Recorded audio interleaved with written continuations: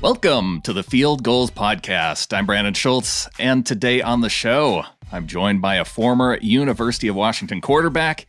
He was drafted by the Seahawks in the third round of the 1999 NFL Draft.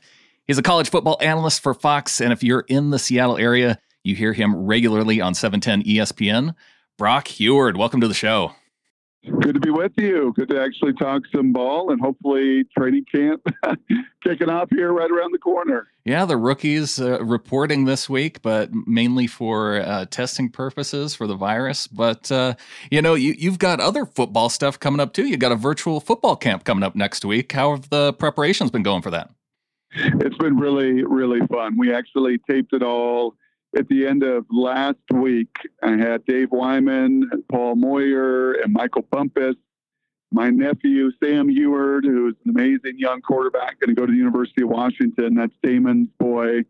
They all came to the house with the film crew from the station who just did a terrific job. And you could, I think you could tell with all of us just to get back into a little bit of what we love to do, love to talk about. And that's the coach football. And our camp has been 10 years now running with the station. The station and all the volunteers at 710 ESPN have been such a huge part of it. And they would not let it go, even though we couldn't meet in person with a couple of hundred kids that we normally do. So this was the best we could do. And as I said, Paul and Dave and Bump and Sam were so good in their drills. And the beauty of the game of football is it doesn't matter where you are in it, how long you've been around it. Even Pete Carroll will tell you, you never stop learning. And when I watched Paul do the drills with the DBs and Dave Wyman teach some linebacker drills and Bumpus some receiver drills, and then my nephew Sam with some of kind of the new teaching fundamentally they're doing with quarterbacks, it was awesome for me to learn. And I know the kids who will register for the camp, and you just got to go to 710sports.com to register. I think they'll have a blast learning some football drills that they're going to be able to do in their own backyard. That's really cool. And having it virtual too, I'm sure it opens it up to people who maybe couldn't necessarily get into that relatively small group that you have every year. Yes, exactly. Yeah, we usually have to cap the morning camp at about 150 kids or so on a football field. That's usually even with 30 or so volunteers and a bunch of coaches, that's usually kind of the number that seems to work fairly well. And it's been truly one of the highlights of doing the radio show and working with the radio station, just because everybody loves it and they pour their heart into it. And the kids have had such a blast over the years. So yeah, this will open it up a little bit more. And really for anybody, I think for high school coaches and junior football coaches, if you watch it, I think you're going to walk away from it and go, man, that's something I hadn't thought of, or that's a technique or a drill that we can implement pretty easily. So hopefully it can be passed on to a bunch of others. Well, Brock, normally we would be ramping up to the preseason, and we usually get to hear you calling preseason games for the Seahawks, but those have now been canceled. But I'm curious though. Have you heard anything? Are there any chances that we get something else like televised scrimmages between the first and second teams or something else to help us get to the regular season? Yeah, that's a good question, because I certainly know those coaches and the general managers around the league and the scouts and the personnel people, you need live play to really evaluate and judge. I can't tell you, Brandon, how many times, even when I was in camp over 6 years with the Seahawks and the Colts as a player, you would see someone in shorts in a mini camp and you'd just be wowed. And be it a receiver or a running back or a DB. And then all of a sudden the pads come on and you have to start leveraging plays a little bit differently. And the physicality ramps up and you see guys just disappear. And the only way to evaluate that is truly, as you said, to go 1s-on-2s or 1s-on-1s and to have some of those live periods and crank the temperature up and crank the speed up. I know those coaches will desire to do it. I also know that within the new CBA, much like the last CBA, there is very little contact. There are very few padded practices.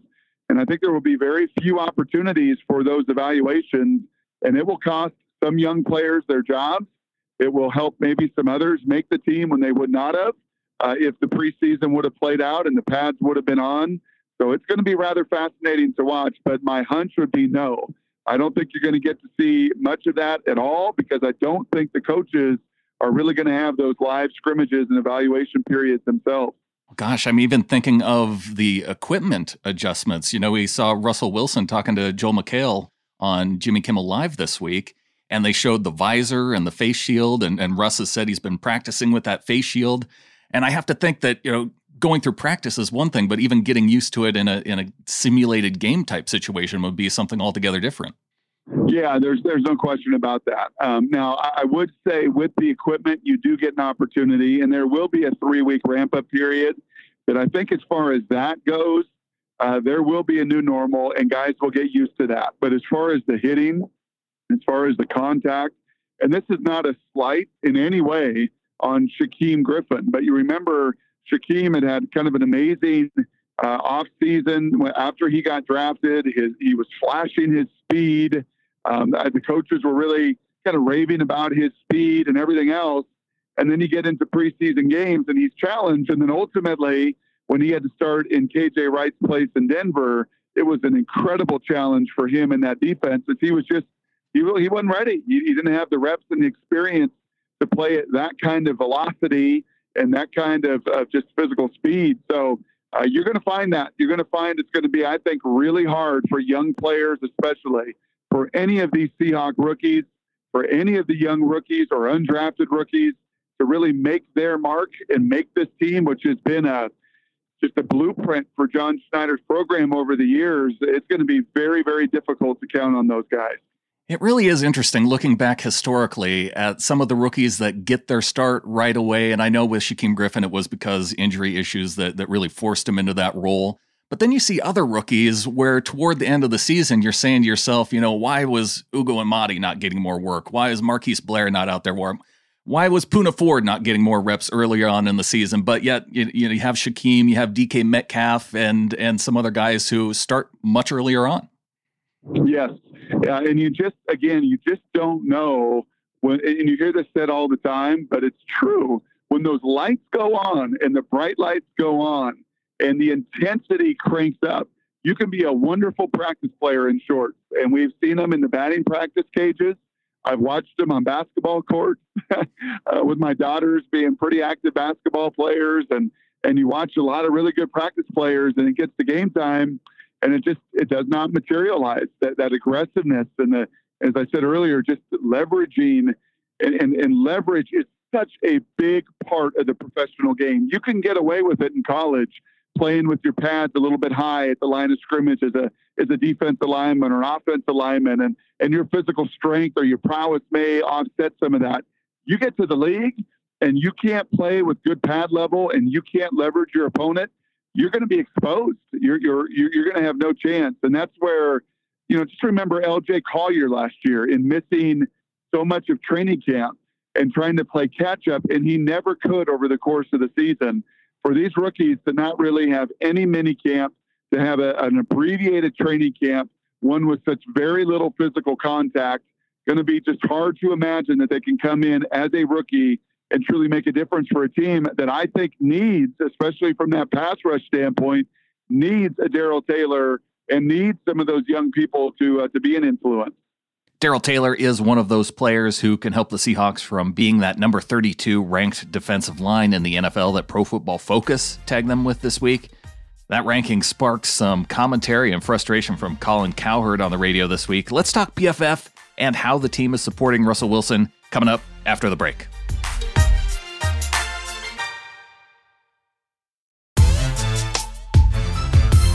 Brock Huard joining the show today, and going into the break, I talked about how Colin Cowherd was voicing some frustration about the Seahawks, saying this week that Russell Wilson is saving a bad franchise. But then Colin points to the Green Bay Packers and all the support the franchise is giving Aaron Rodgers. He does point out how the Packers are ranked in the top 10 for both the offensive and defensive line. But then he cites how Rodgers has Devontae Adams and Aaron Jones, and I know we've all had our frustrations with some of the players in the trenches in the recent seasons, but in terms of weapons, I will take Tyler Lockett, DK Metcalf, and Chris Carson, along with guys like Greg Olsen and Will Dissly at tight end, over any of the weapons the Packers have on offense. Yeah, I think it's just more of a reference to the line of scrimmage. Yeah. And I think it's looking from Colin's perspective, he has to do on a national level. that you look at Aaron Donald and what the Rams have been on that defensive line, and frankly, the offensive line for the last few years, and have been such a talented group. You look at San Francisco and just their young phenoms they have on that defensive line. And, they had the benefit of drafting in the top 10 year after year after year. But they're loaded at the line of scrimmage, and the difference that can make. And for Russell, he's battled through some atrocious offensive lines. This one will be better than I think some of the predecessors.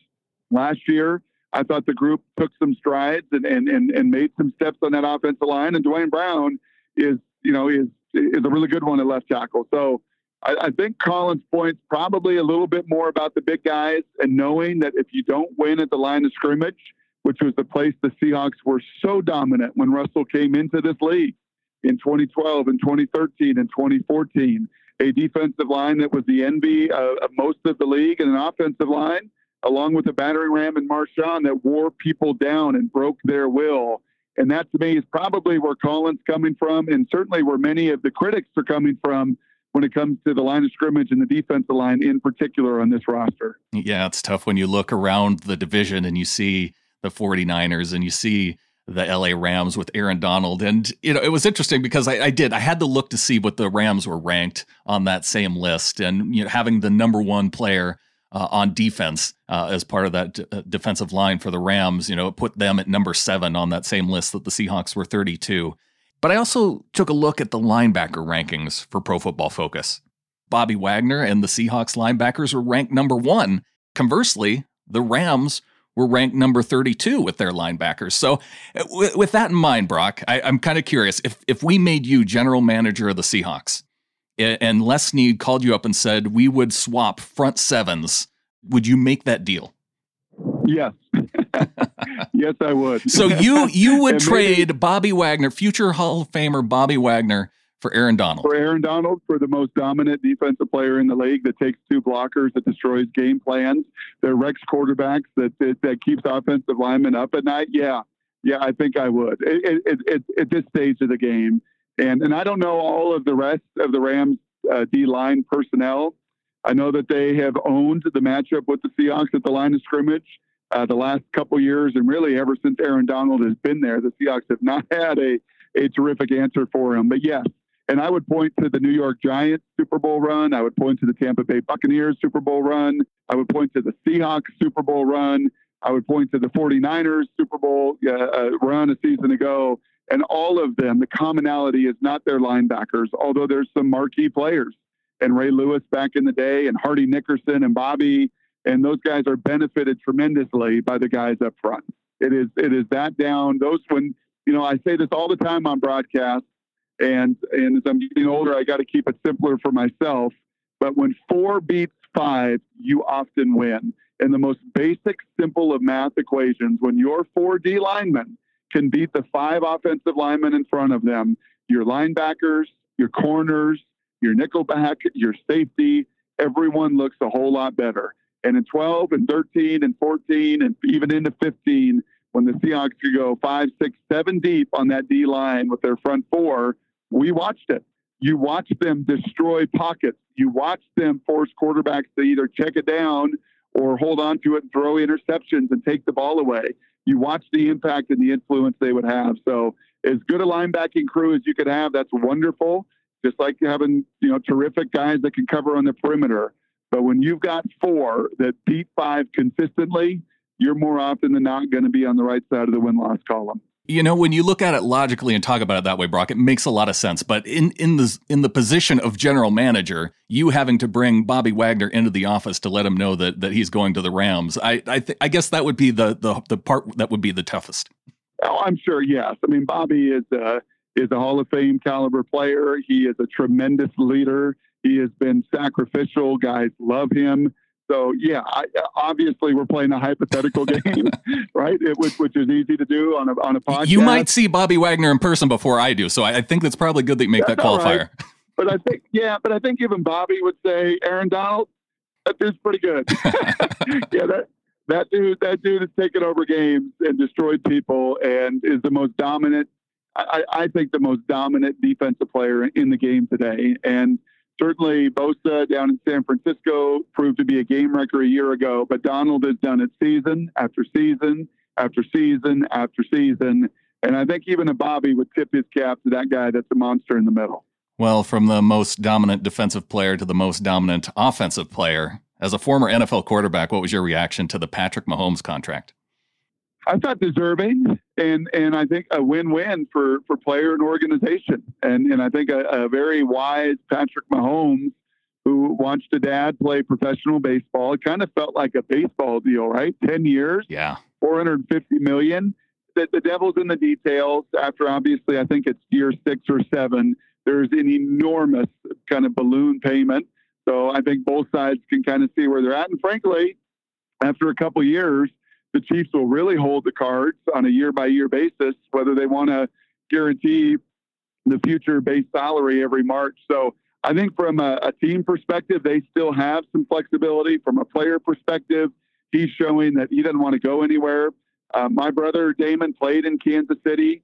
When I look at the organizations around the league, as far as quality organization, the best ownership, the best fan bases, wonderful places to live, Kansas City is going to be right near the top of that. My friends through the years that have played in Kansas City, they love it. Many of them settle in Overland Park. They don't go anywhere because that community treats their players so very well. He's found a wonderful home, and I do think it was a deal that, yes, I know looks grotesque on paper at 10 years and $450 million, but I think when you really sort out the details, player got what he wanted, the place he wants to be, and the organization obviously has an immensely talented young quarterback.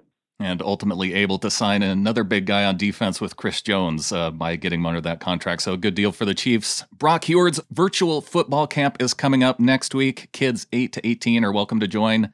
Brock, for parents who want to sign their kids up for the camp, you mentioned some of the drills. What else are the kids going to really get out of this event? Well, they're going to hear me yelling and screaming. So, yeah, if you just go to 710sports.com and dig around, you'll find a link there to sign up. And it's just the way we have to do it. Eventually, hopefully we can tweet it out after the camp and everything else, or people can tweet out some of the videos after it's said and done. But going into it, just to get people registered and everything else, that's the way that we've got to do it through the station at 710sports.com. You're going to hear some words of encouragement from Dave and Paul and Bump, and even a young high schooler and a senior to be, and Sam Huard, that's going to share with all of those young kids just some words of encouragement on top of some of the physical drills. And for me, Brandon, when I was in junior high and high school, and I went to camp, or I went on recruiting trips and talked to coaches and got drills, I found myself in my own backyard so many times implementing those jump rope drills or agility drills and just different things that coaches gave me through the years. So each of the different coaches that jumped in, I think all of them put together 3 or 4 drills and demonstrated them to make you a better DB, better linebacker, better receiver, better quarterback. And all of those will be available online beginning on Monday. Be sure and check it out. He's Brock Huard. Brock, thanks for coming on the show. You got it, Brandon. Be well. Thanks once again to Brock. If you're looking for an easy link to sign up for that virtual camp, it's 710sports.com/events.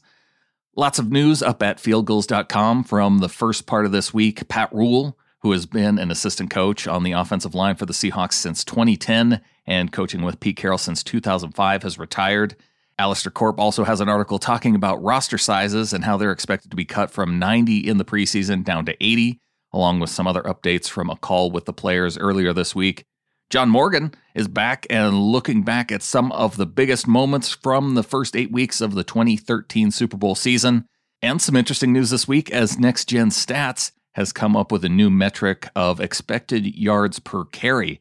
Tyler Alston highlights how the Seahawks have 2 players who finished in the top 10 last season with Chris Carson and their new acquisition, Carlos Hyde. If you're looking for more Seahawks podcasts, check out the Seahawkers podcast this week, as Adam and I will be looking at the offseason for the Arizona Cardinals as part of our Know Your Rivals series. Look for that show on Friday this week, SeahawkersPodcast.com. Thanks for tuning in. Thanks to Brock Huard for coming on the show. And until next time, go Hawks.